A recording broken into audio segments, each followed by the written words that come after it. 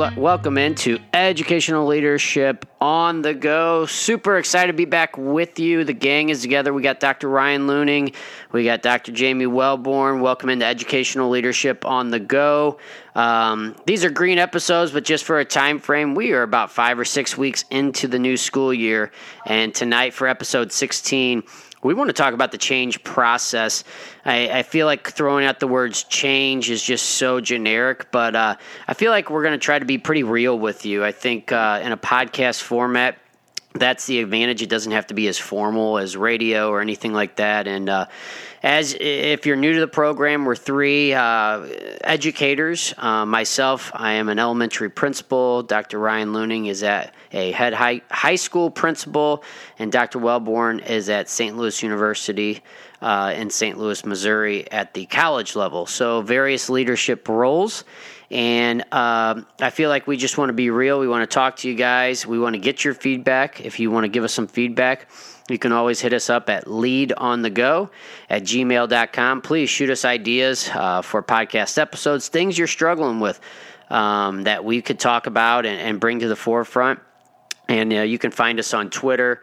I'm at educate_Bain, Dr. Ryan Leuning, VPHS, and Welborn_Jamie out there in the Twitter world. So pass us along, subscribe, and retweet us, throw us out there. We're just trying to spread the word, a little professional development on the go. So, gang, welcome in. How are the first 6 weeks treating you, Ryan? Been a really cool change for me. Everyone knows who listens to this that I became a first-time principal at Valley Park High School here outside of St. Louis, Missouri, July 1st.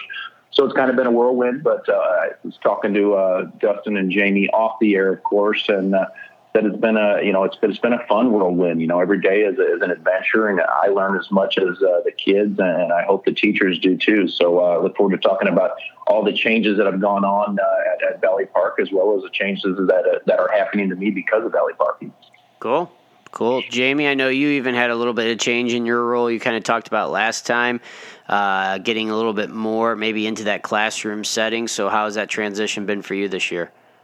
So I've been, for the last 3 years, a program director of a professional development grant, really an international one, working with Saudi Arabian top educators. And so my transition this year has been really twofold. Now the assessment and accreditation coordinator for the School of Education. So I'm really involved in school improvement, which, I love data assessment, running the numbers all the time. So I'm getting into that. And then the second piece of that is that I'm teaching foundations for those who are wanting to be principals. So I'm really enjoying that, teaching an online hybrid course. So I'm kind of getting my feet wet both in the classroom and navigating those waters online. It's funny. I knew you were teaching foundations. I don't know if I knew it was for principals in the past, but that is one of the things that I would love to go back and do is work. I'm starting my 5th year as a head principal. I guess this is my 8th in administration, and it's so fun to talk to people and hear about what their thoughts are, and I'm sure you're getting a lot out of that. I can just imagine what the discussions are. That's something I would love to do one day, is to go back and either teach a master's level course or something like that. That'd be really cool to kind of share. I bet there's some things you'd like to change, Justin. That's right. So it's transitioning into change. That is awesome. So I'm going to read the quote that Jamie put together here, because as I'm reading it, it already makes me think of something that I bet 5 or 6 weeks in, people are already struggling with. So it says, for better or for worse, change arouses emotions, and when emotions intensify, leadership is key. You need both leadership and management qualities. Leadership is needed for problems that do not have easy answers. So I know for me, there's something that 5 or 6 weeks in jumps out to me. What do you guys, Jamie, you can go first. You wrote that there and obviously stuck out to you. What about that stuck out to you? Okay, so first let me give credit. This is Michael Fullen's words, not mine. But What sticks out? You couldn't come up with something that eloquent. Hey. So what sticks out for me is just thinking back and reflecting on the different leadership roles that I've played, whether it was when I was, even still a student, probably in high school to now, and just periods of where I noticed myself just doing those management type tasks, and then times and recognizing, especially through teaching this foundations of educational leadership, just realizing certain qualities that have come out during certain situations, I should say. And a lot of those times when the answer wasn't easy for me, I think that's where leadership was really called upon. A lot of those managerial duties can be easy. I know a guy by the name of Heifetz from Harvard, I believe, writes about adaptive leadership and technical leadership. And so I think that those are the two things we're talking about. Leadership, not going to have an easy answer. And that's where, you rely on some of those qualities and traits that you have and can be developed over time to come up with innovative solutions to not get an easy answer, but to get an answer. Yeah, right.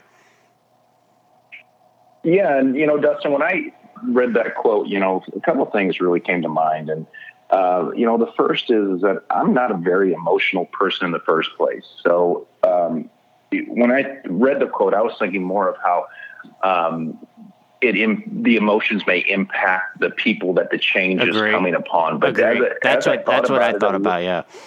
Yeah. As I thought about it a little bit more, though, I also realized that, it's pretty emotional just in my building right now because I'm new to them. I always think about it from my perspective that, this place is so new to me. I'm learning all these things, and I'm the leader of the building, and my building is getting to know what my quirks are, my traits, my leadership style, those type of things. And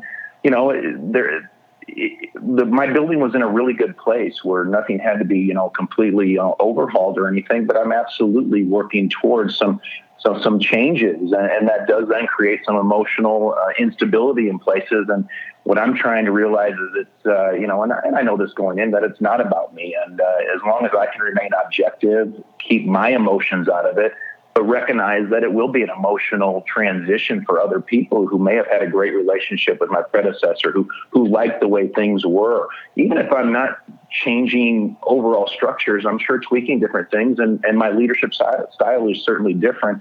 I have to recognize that it does bring out those emotions in other people. So that's really what stood out to me, Dustin. And Jamie, thank you. Yeah, so I think we all have, it's interesting, I think we all have different takes on this, which is, I think, what makes this fun and interesting. So when I read this, there was something that stuck out to me. It said you need both leadership and management qualities. The reason is because I think, and maybe it wasn't always like this, and I know that the transition as a school leader has vastly changed, and you name the number of years, go ahead, it's changed. And so I think the person was looked at as a manager. Make sure the school is functioning, kids are safe, everybody lines up, whatever. And it's really turned into this leadership. And so the words instructional leadership get thrown out a lot. And so, but the reality is that some of our job, and a lot of our job is management. That's a piece to the puzzle. And what it made me think of is I can remember I was actually driving the class at Maryville my first year as principal at Merrimack, so that was about 5 years ago. And I remember I was struggling because it was literally the fourth or fifth week of school. And I'm like, oh my God, Dr. Whipke just keeps talking about how you got to be this instructional leader. All I'm doing is managing. All I'm doing is figuring out when this is supposed to end this, and I need to change this, and nothing huge, but it was just management. So I had these a battle with each side of my brain every day. And I called him and I was like, man, I am struggling, which is great to have a superintendent that you can call and have that conversation with. And he's just like, dude, your first year, you are going to manage a lot. You're trying to figure out the building, make sure it's running effectively, all that kind of stuff. To do that. And so that made me feel better. But I think one of the things that principals do is they jump in and they think, I got to be this leader that does all inspiring things and in reality, management is a piece of it, and you've got to make sure that piece is under control. Or if you don't have the management under control, it causes chaos, and you want to get emotions going in a building, cause chaos, and then the leadership it's going to go right out the window. And so I think that was something that I thought of, because I think management and principal has such a negative connotation, but it is a piece to what we do. So that was something I thought about. So Ryan, you said something when you were speaking about new principles and the emotions and creating change. And then you mentioned some people naturally had a good relationship with the person before you. They kind of like that way. And one of the things I want to get into, because, when you talk about change, there's probably a ton of podcasts out there, is let's be real. So you jump in a building, it's not just Ryan Looning, because this is happening all over. It's happening in my building. I'm in the 5th year. Jamie's now in basically a different department that has done things for different years. Now you're in. So Jamie, Ryan, and then myself, thinking about that. So you start down this road and you notice that, obviously some people are going to move faster. They're on the bus with you, and some are kind of indifferent about it because of whatnot. If we're going to talk about change, how do we attack trying to create those relationships and bring everybody along, and what does that look like to you guys? And either one of you can jump in on that. Yeah, I can jump in first, Dustin, because it's so relevant to what I'm doing right now. And when I arrived, and we talked about this at one of our previous podcasts, I did one-on-one meetings with anybody who wanted to come in with me during the summer vacation. And I had 80% of my staff who came in and had a one-on-one with me. And really, I asked them some really basic questions, nothing major. It was, what are the strengths of our organization? What are some traditions that you don't want me to change? And what are areas that we can grow in? So right then I was trying to get a feel for what the consensus of what we needed to change was, but also making sure I didn't, step on people's toes of some really great things that we had going, because, whatever school you go to, there are great things going on there. So you want to make sure you don't change those things, and some people jump in, do the cannonball into the pool rather than tiptoeing in and start changing things that really didn't need to be changed. So making sure we have a focus on what needs to be changed was my number one priority. But then also I wanted to get a feel for myself of what it really felt like in the building. And, because there are people who want this changed and that changed. And, I'm one of those people who maybe need to see it to believe it. So this 5 to 6 weeks into the school year, I do feel like there's some. I've learned quite a bit about some areas that that were brought up over our summer one-on-one meetings, and have been able to tweak some things that I think have had some successes, which then gives you a little bit more credibility as I hope as we move forward, starting to create bigger change. So that's kind of where I started, Dustin. I've done some surveys with the students and the community on some, I love my tech stuff, and I've done YouTube, and I've done some Mentimeter and some survey type presentations that I get a lot of feedback from everybody in the audience, not just the loud voices. I get the quiet kids too, who can type on their phone or their computer, or the quiet teacher in the corner who you never hear from unless you asked specifically to them their feedback. And that has helped me kind of create a little bit of a plan to move forward. But I do think getting some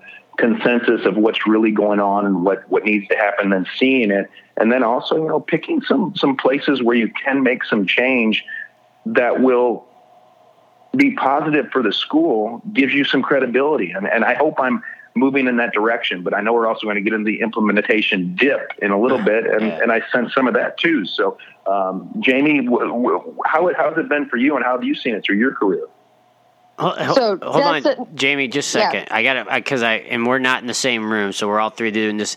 But I just wanted to say, because, and not to cut you off there, but I want to make sure I don't forget this point. So, Ryan, you said something that I thought was interesting that I didn't do a good job of when I took over.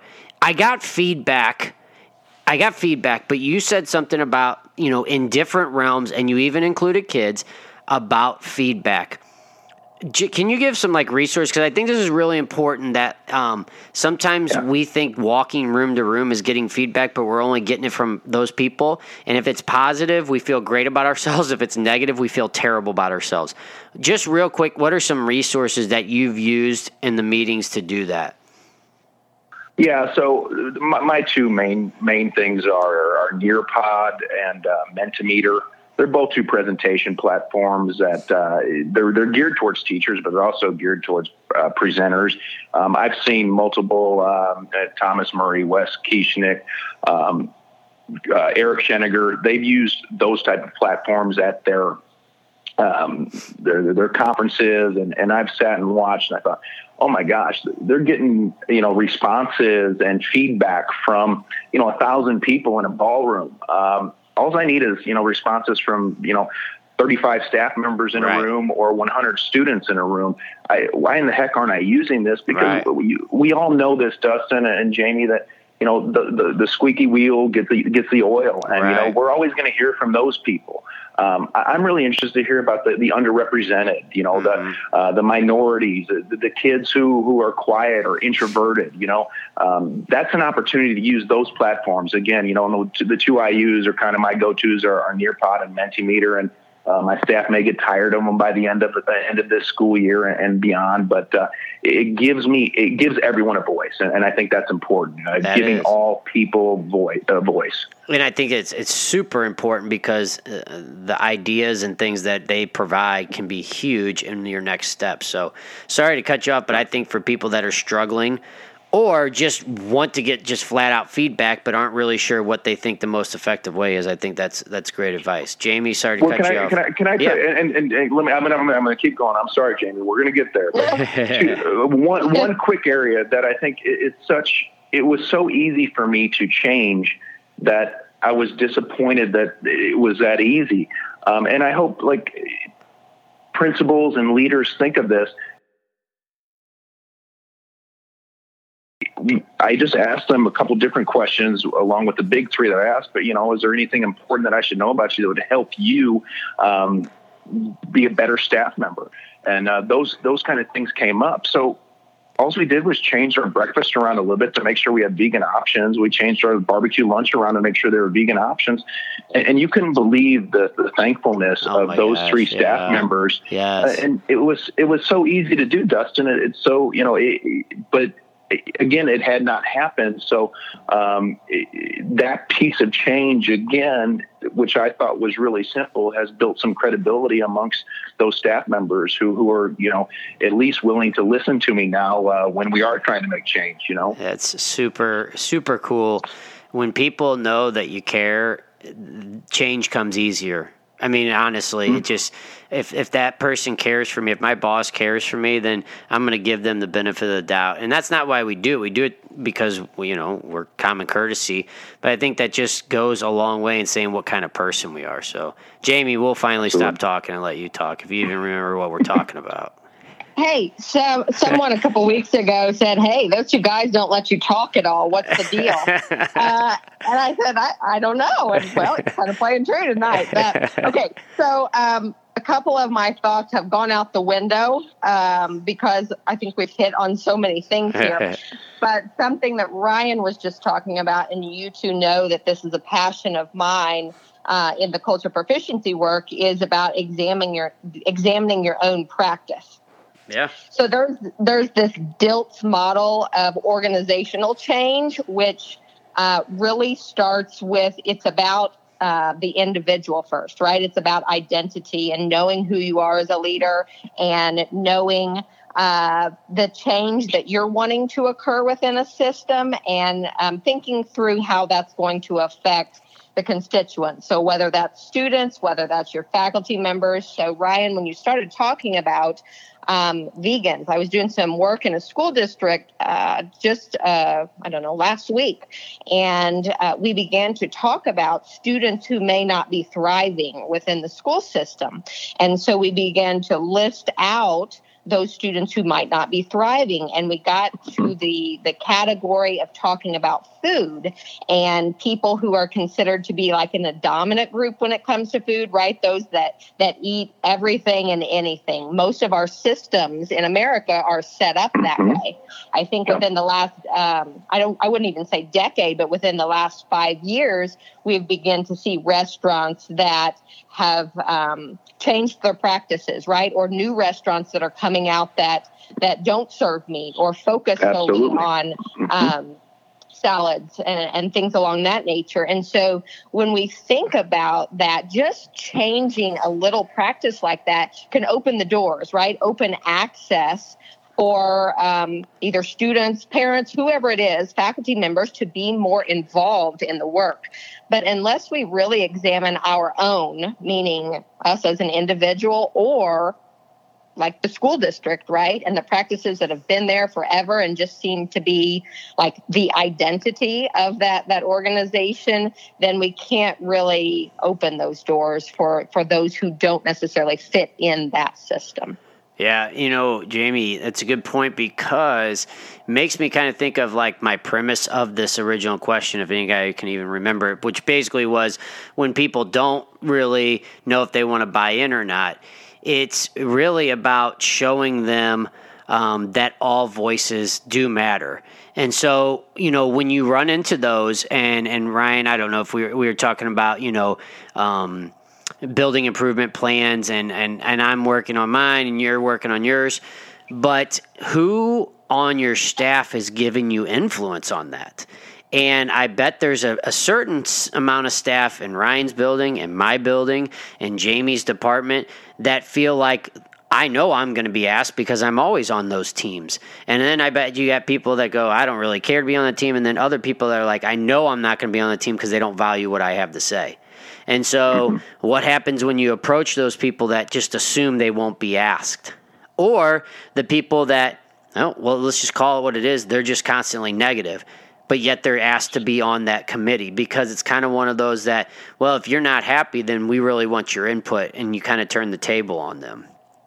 So, Jamie, when you were talking about that, you made me think of a lot of things and naturally about those principals, leaders. I mean, and I just say principals, but I mean, just taking over a business or you're taking over a company or just a manager of a store and your staff isn't happy, you got to get input from them. You got to say, what don't you like? And honestly, you're going to have to be vulnerable and think that there might be things they don't like about me. And how is that going to look and play itself out? I think that's an interesting piece, but I think you guys both obviously hit the nail on the head. When it comes to understanding we need input from all. So I think it's really good advice. So I think... But you're talking about, Dustin, like the resistors, the ones who no matter what we do, they are going to resist. And Jamie, you did a little bit on our kind of our prep work, and I know we go deep into our prep work with... so some of the resistors. I'm interested to see like at SLU, because we talked a little bit about how, you're working on your goals and you're doing your reports and those type of things. And it seems like there may have been a miss previously. So you're trying to do some things to make sure that those opportunities aren't missed again. What does that look like, at the higher learning level? Well, let me just say that I am totally in that management realm right now. There are some deadlines that approach pretty quickly when you talk about reporting to the state, the federal government, and the HLC at the Wait a minute! I thought you were level. private. I thought you were a private school and you got to do whatever you wanted to do. So you're going to have resistors in any type of change. And that's something that I really had to work on. I knew there were resistors even from my very first teaching job, but it didn't hit me, I guess, in the face until I was an administrator, right? And I stepped into that level. And I think just one of the most important things and something that I've changed my practice is to lean into, I would say, those difficult conversations with the resistors. I know there's so many quotes out there, so much research that has been done is that we really do need those people in an organization to thrive. And I think it's important because they bring different viewpoints. bring different perspectives to the table that we may not naturally think about. And the outcome usually ends up better when we do get those inputs. So, I'm always going to go back to building relationships and building those meaningful relationships. And we talked about getting all voices in the room. When you approach that person who has been the complainer in every meeting, who seems like they're putting up a barrier when you start to talk about this said change that's going to be happening, like those people are always going to be there. But I think building relationships with them can be, I don't know, maybe your best bet. Yeah. Yeah. I would go right into that, Jamie, I am not a high IQ person, but I feel like, and you guys have known me long enough now, that I have a pretty high emotional quotient. And even in my faculty meetings, I can see the people who, when I'm, presenting or talking about something, you can sense the resistors, and they're not, publicly out going, oh, you're terrible, this is a terrible idea, but they're the ones having the parking lot conversation, those type of things. And my personality, I think, has helped me through the years. And I would give, I don't know how I can share this with others, but it just has worked for me with, I don't go into it, assuming that it's me or it's the change idea. What I've always gone into it is kind of assume that people just don't understand the reason for the change and need to be educated and communicated to the why. And what I've always thought, it's my job is to present the why. And I know even with a perfect why and great communication, that people are still probably going to resist at some point. Because either they were comfortable doing it the way they were, and they like things a certain way, and it does work for them. And Jim Collins' book that I think most people have read in organizations and schools, the good to great, the hardest change is the people who are already doing good things. Why should we do great things? Because it's gonna cause change. It's gonna make them work a little bit differently. I think they'll be more efficient when it's all said and done. But at that, when you're trying to make that initial change, they think they're going to have to work a heck of a lot harder to get through the change. So that's what I think of when I really think of trying to work with those resistors and having that strength of just having an open mind and not really worrying about them so much. Just continuing to pound the why and the reasons we're doing it. And if you can show them that the change could help the process, help their work, help them be more efficient, then maybe you can get them on board. But you know what? If you don't get them on board, I'm going to worry about the other 80% because they're the ones that are going to matter. And Dustin, you and I mentioned it many times through our Maryville doctoral work, and even tonight earlier, that you'll either get on the bus or people have to get off the bus at some point, and that's the reality of this job. Right. So I've got something to add here. When you were talking, Ryan, about this, it made my mind go to compliance-based change versus that moral purpose type change. You're talking about the why and getting to the emotions. The moral purpose of education is so that we can serve our students better, right? So we can work towards that greater good, just like a higher purpose.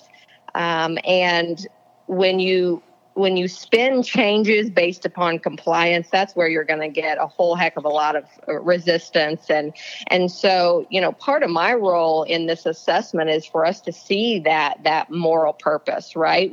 Why do we have to involve ourselves in all of these levels of assessment? And whether you're a superintendent of a school district, whether you're a principal of a school, or, whether you're sitting in my seat as a coordinator of this assessment and accreditation, you want to make sure that you have your why and you articulate your why, build those relationships, and then we can start working on that moral purpose of serving the students, right? So they become, a positive citizen in our country that's contributing in whatever way they see fit. Yeah, and Jamie, and I'd add to that, and I'd kind of throw this back to Dustin then, because Dustin, in our buildings, and Jamie, you were in a school building as well for a while.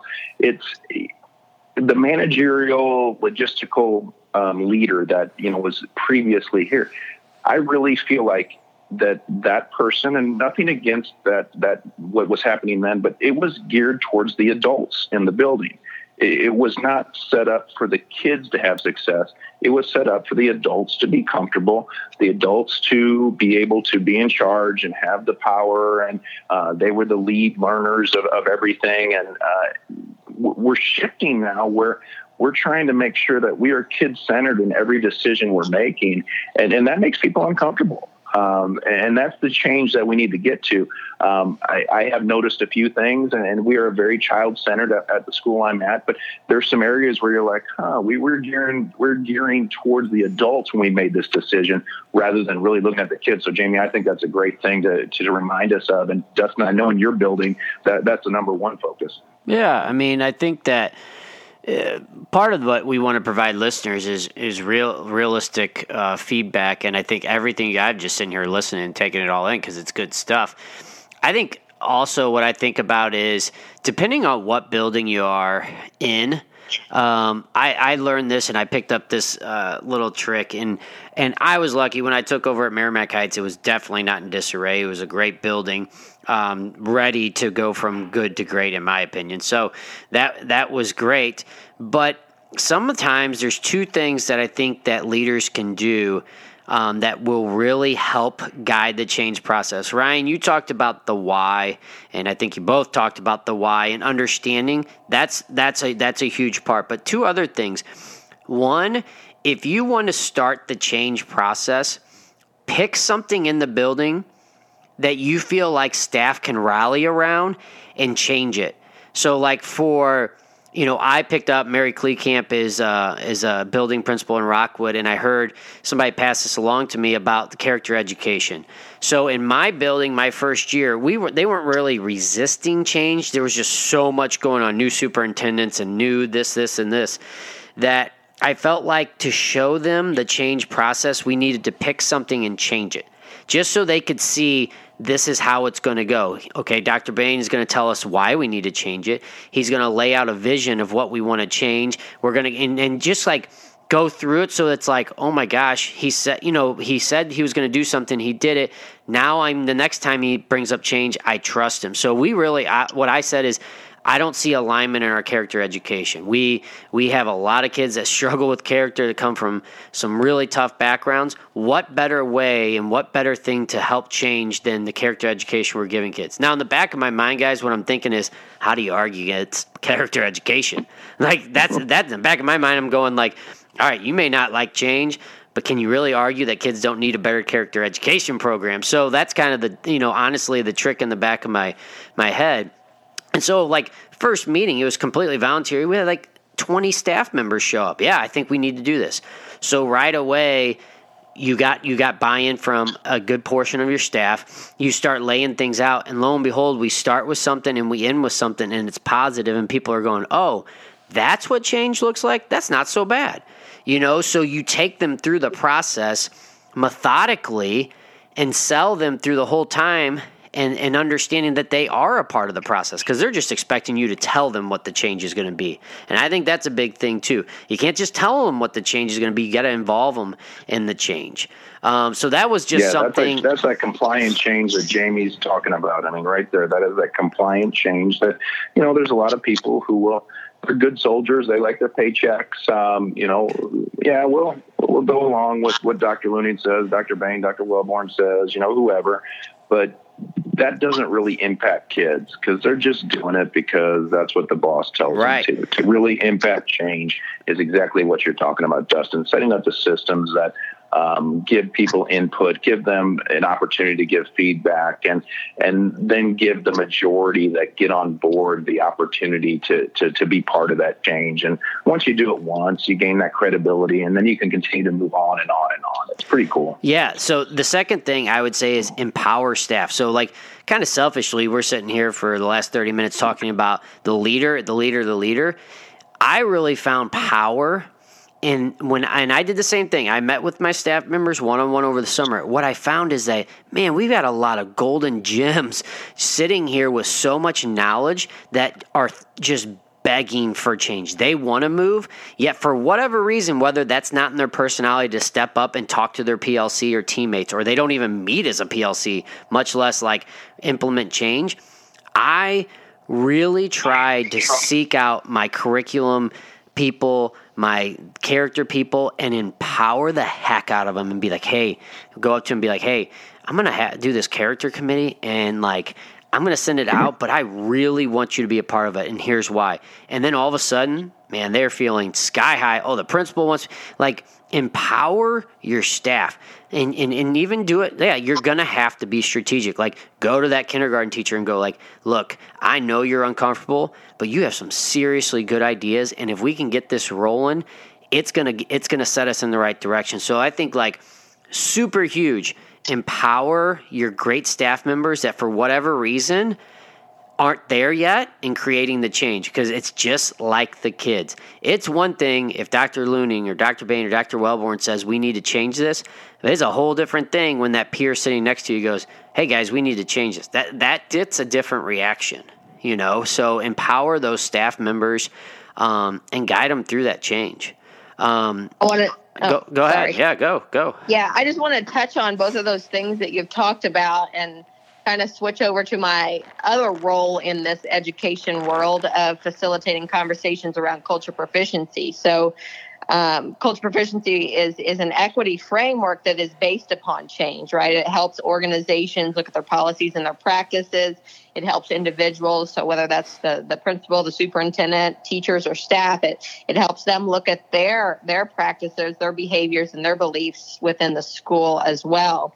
And so when you talk about empowering them, like when I walk out of schools or districts where I'm leading these conversations, at the end of each time, I make sure that I say, okay, at this point, you all have more knowledge and skills around equity probably than anyone else in the district. And so because they are coming up with areas which they feel they could improve, like I'm not coming in Miss Culturally Proficient saying, here's what you should change, because that would be compliance-based stuff.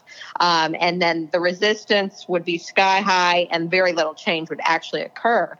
But having them through just self-reflection and a lot of dialogue, develop their own data around what they believe the changes should be to help better serve students and open the doors for access, really empowers them themselves. So they're the ones that have created it, and they get to make that intentional decision whether they enact upon the changes or, they don't. But empowering them at the end that they are the experts, right? They can go out then and train those who chose not to be in the room with this work. So yeah, I mean, and Jamie, as you know, and as I continue in my role, I can't wait to use you as a resource for.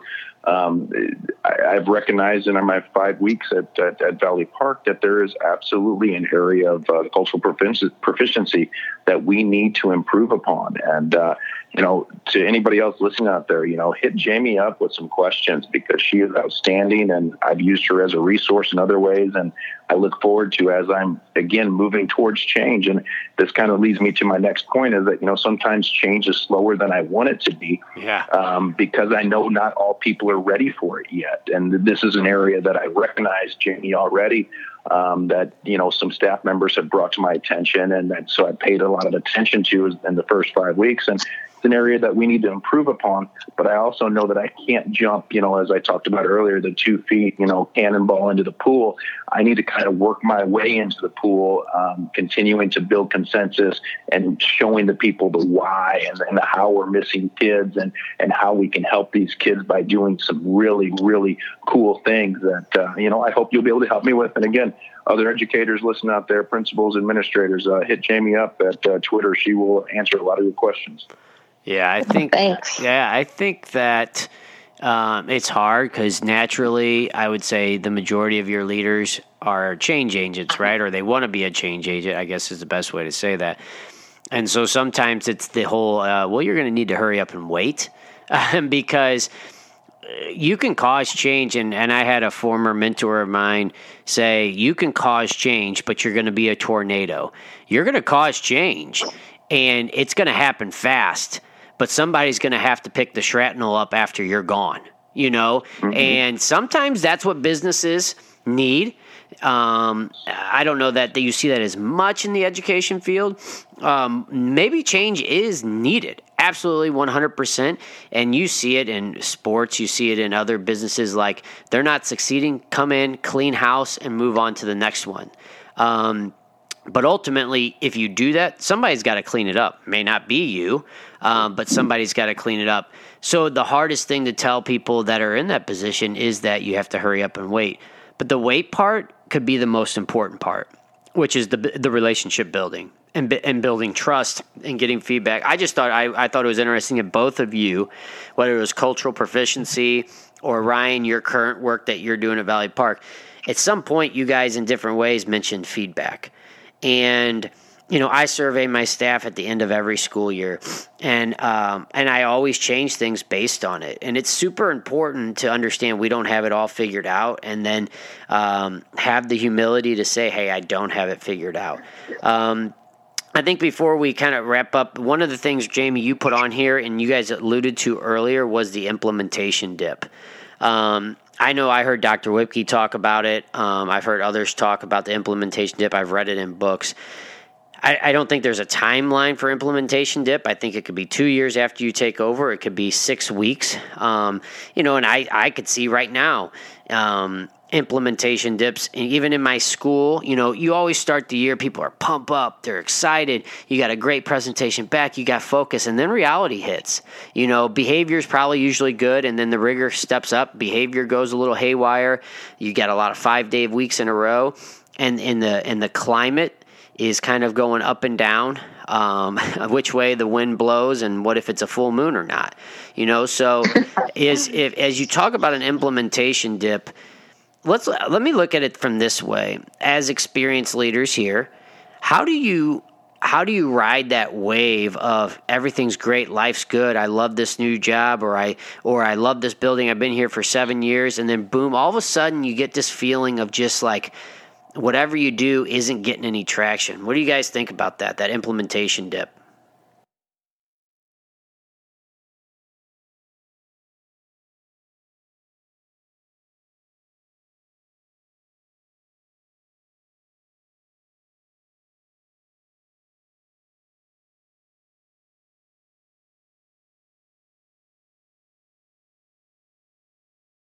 Well, the first thing that comes to my mind, and maybe this is, the best resource you have are colleagues around you who have experience in this stuff. Yeah. So when this starts, I pick up the phone or I text and say, hey, Dustin, hey, are you available? Let's go have dinner and talk about this. Hey, can you go meet for a lunch and have a cup of coffee? I'm really struggling with this. To me, it's your network that's outside of your building right there that can really help you. And knowing when you have people who just listen and who have experience then and what you're probably going through already, they listen and all they do is just ask some questions. And as leaders, we're pretty reflective usually. And no one's telling me what I should do at my new school or what I should be doing, but they're listening and then asking me, say, hey, why did you make that move there? Why did you try to do that? Not telling you, hey, you should have done that. And all of a sudden, as a reflective practitioner, I really think about, darn it, why did I do that? And it's like, oh my gosh, I sat here and I bought this person lunch who I knew was going to help me through this. So what I would say, again, is reach out to your network. Listen to a podcast like this, and there's a lot of great ones out there that can, give you different ideas on how to handle some of those situations when they arise, because they will. But you can't go inside the building, I don't think, because everybody's part of that. So you need to get maybe some outside eyes and ears to give you some advice and ask you some questions on maybe what you're doing is not effective at that point. Yeah. Jamie?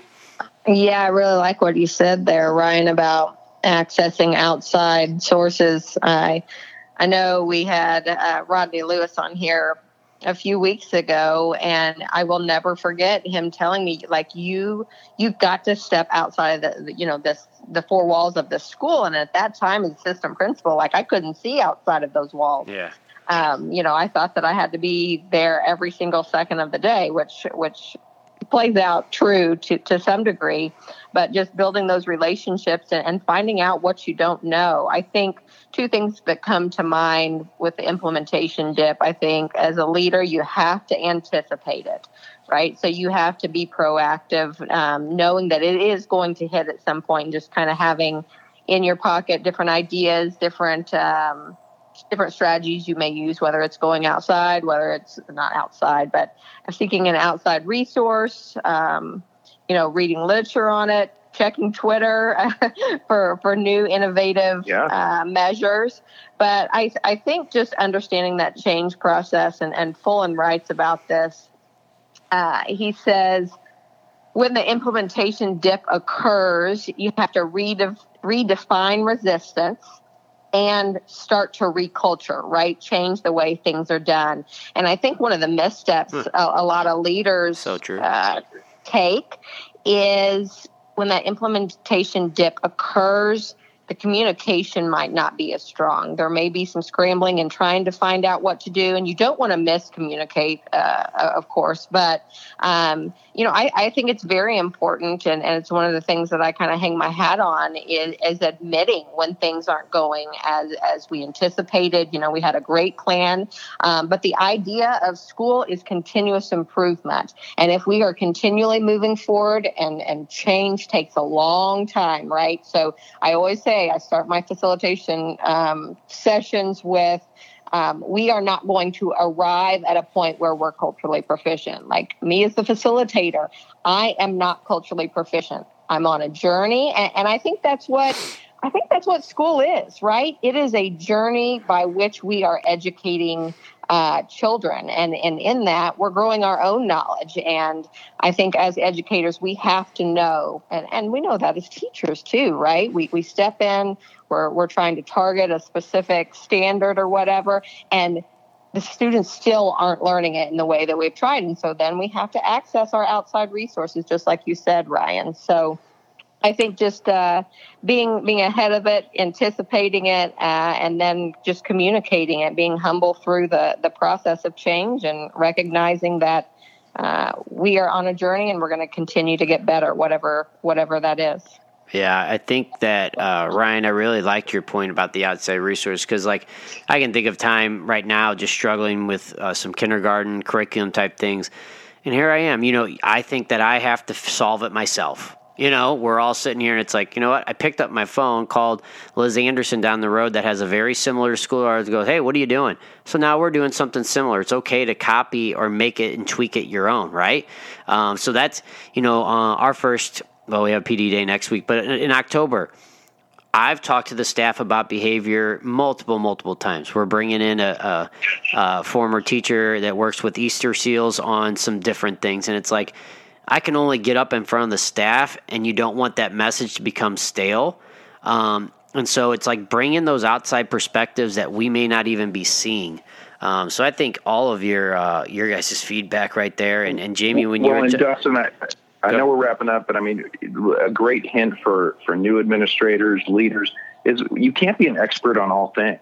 You just can't. It's impossible. So you have to reach out to others who can help you, who may be experts in an area that's not your strength. And that doesn't make you weak. That makes you strong to reach out for help. So that is my last piece of advice on the podcast tonight. Yeah, I think, Jamie, you even just sharing that Fullen stuff, it is so true. It made me think, because I'm in a different spot being there the fifth year. It's so you hear things and you're like, I'm supposed to hear that. Like tonight, thinking okay, what's my approach now with PLCs? Because my staff is clear on what a PLC is, but I had a really good meeting with first grade today. And my thought is I need to be having that conversation I just had with first grade with all my grades. That's the next step. Here we are. And sometimes it just comes to you, and you'll be searching for it, and you got to be listening. You got to be paying attention. So it's not just early administrators. It's ones that are kind of midway through that journey or whatever, how long it's going to be.